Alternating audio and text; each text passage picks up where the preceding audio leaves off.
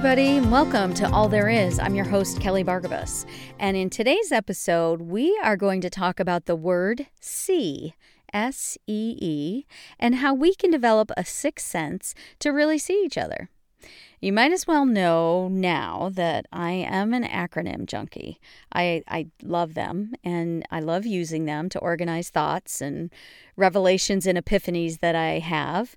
And I'm just warning you now because as you get to know more about me, you'll see this as a recurring theme. And today's acronym is SEE, S-E-E. Learning how to see, and what I'm going to talk about today, is something that my brother Bobby taught me. And I'm going to talk a little bit more about that at the end of the episode. But first, I want to dive right into this topic. I witnessed something last year that really stuck with me when I was at an event, and it was a great example or illustration of this topic. And so, of course, I wrote about it. I wrote this essay called The Blind Will See. It was published on the Medium.com platform. And I'm going to read it for you now. The Blind Will See. I recently attended a major PGA event. After the superstars of the golf world finished sinking a putt in their 18th hole, the crowd left in droves. Hundreds of weary fans who had been out in the sun and on their feet all day following their favorite golfers from tee to tee, chasing their thirst with their drink of choice, now only wanted one thing: to get out of there as fast as possible. We crowded around the volunteers in bright yellow vests who were trying to herd all of us into a civil line to wait for the shuttle bus, and we surveyed our competition.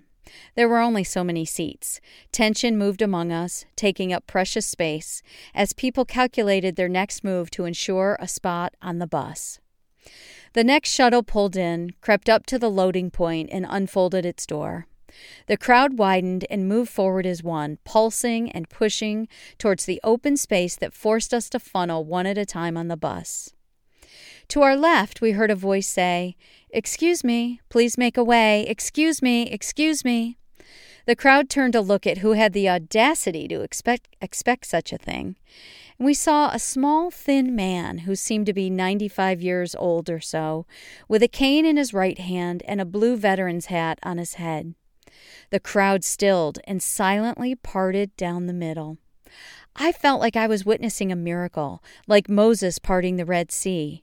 We were united for just a moment, committed to helping this man get on the bus that we all so badly wanted to board.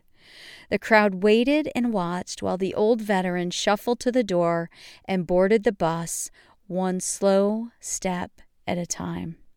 It restored my faith in humanity that despite our selfish agendas, we still had the ability to pay respect to those who've come before us, to show kindness and compassion to someone who needed it.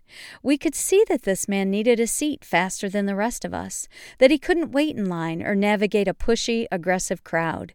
We could see his advanced age and that he had served our country. None of this information was spoken to us. It was communicated visually. We could see it. We are a visual culture. We often say things like, "I'll believe it when I see it," or "show me the money, seeing is believing."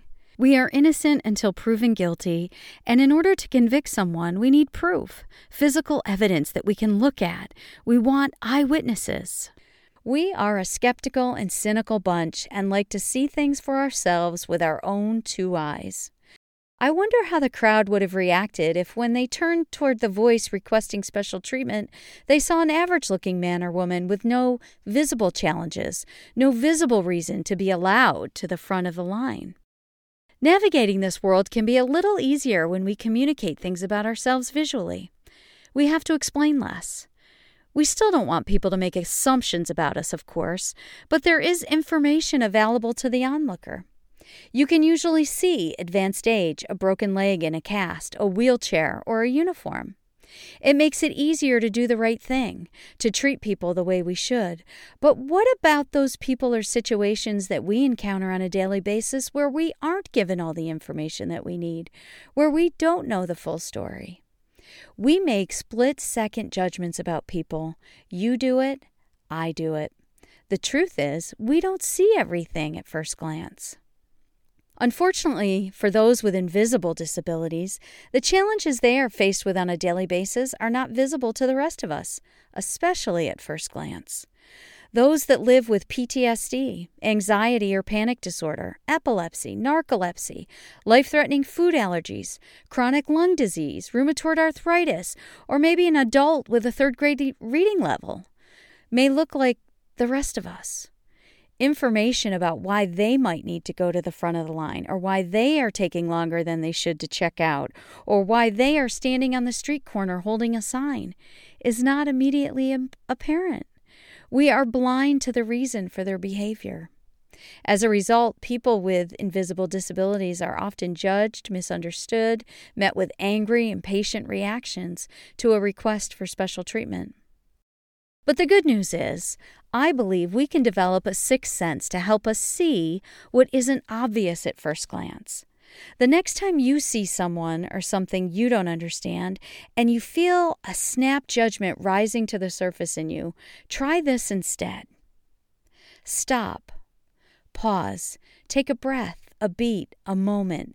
Before you do or say something impatient or hurtful, take a moment to consider.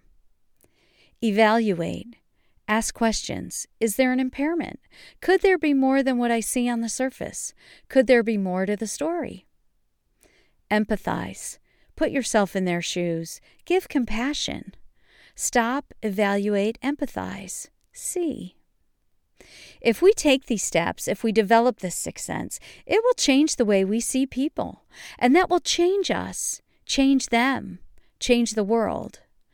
I don't always get it right, but I will keep trying to get there, one slow step at a time. Perhaps we can have more miracles, like Moses and the Red Sea, or the tired golf crowd in The Old Veteran. Perhaps the blind will see. That's it for the essay. I told you at the beginning of this that my brother is the one who taught me to see. I wrote a memoir called Chasing the Merry-Go-Round, Holding on to Hope and Home When the World Moves Too Fast. And I wrote it because I wanted to tell my brother's story. I wanted people to see what life is like for someone like him. I also wanted to write this book because my brother changed the way I see people. In fact, one of the early working titles of my manuscript included the tagline, How My Brother Taught Me to See. And it took me a lifetime, it seemed, with Bobby to learn this lesson, and I'm still learning today. There was a moment of revelation that I distinctly remember. There's a chapter in the book titled Treasure. And in this chapter, I recount the day that I realized that I needed to see differently. It was one of those aha moments, and this is how it happened. Bobby and I were in the middle of one of our checking in at the end of the day phone conversations. We speak on the phone frequently, and I was on the couch watching television, half listening to Bobby on the phone, when he started to tell me about the great deal he got on a used stereo and speakers for $25 at the thrift store. And I said, Bob, why? Why would you spend your money on a stereo? You already have two. I rolled my eyes. I threw my head back in frustration. And he said to me, yeah, but this one was nicer. Once I get it working, I'll sell the other two. Don't you think you should save your money for groceries or rent? I said. And he said to me words that changed my life. He said, you know, with the small life I have, things like this make me happy. And his last line stopped me in my tracks. He was right. I was wrong. Who was I to judge what made him happy? Who was I to judge someone with a different sized life than mine? Used stereos and speakers from the thrift store were a waste of money to me, but to Bobby, they brought happiness. He loved a deal. He loved finding treasure in what other people considered junk. He loved the challenge of fixing something that was broken. And in writing that book, my number one hope was that I could get other people to see differently as well. And I wanted them to see and understand people like my brother. I wanted to challenge our cultural norms and how we expect people to behave and act, and that people would begin to think twice before they judge someone who isn't living their life the way they think they should. Whether it's a family member, a stranger in the grocery store, or a man on a corner holding a sign. And I think we could all benefit from applying this sixth sense of see in many areas, especially today, right around mask wearing, politics. Just last week, 2 weeks ago, I was in the doctor's office, and there was an older man who came in, and he was really agitated and rude to the receptionist. He was very gruff. I was really getting annoyed at him, and he didn't have his mask on properly. He had his nose sticking out, and I was judging him all over the place. And I really had to, for myself, go back to the sixth sense, be like, okay, Kelly, you don't know what's going on with this guy. We're in a doctor's office. I don't know what he's dealing with. And so I really had to challenge myself with my own epiphany. And especially with politics right now, right? Our country is divided. We just had the election.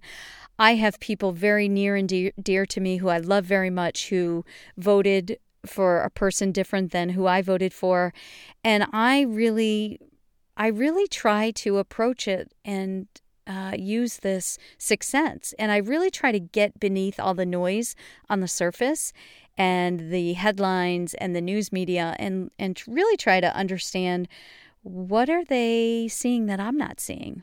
What is more to this story? Why are they voting for that person? What's really behind it? What's driving it? What is it that they believe? Or where do they feel threatened? Or how do they feel that this person is going to serve them better than another? And I've really tried to apply that. So I hope this episode challenges you to see. You may think you've got it all figured out and you don't judge people and already live like this. But, if you're like me, I think, we're a work in progress. And like I said, I still find myself having moments where I need to remind myself to stop, evaluate, and empathize. So thanks for listening to this topic that is very near and dear to my heart. We will be talking more about this in the future, and we're going to talk some more about invisible disabilities in future episodes. In the very next episode, we are going to dive into this memoir that I wrote that I told you about, Chasing the Merry-Go-Round. I want to tell you guys a little bit more about that. As always, you can go to my website, kellybargabas.com/podcasts. And if you got something useful by listening today, please subscribe, share, or review. All there is, I'd appreciate it. And here's your call to action this week. Stop, evaluate, empathize, see. Take care.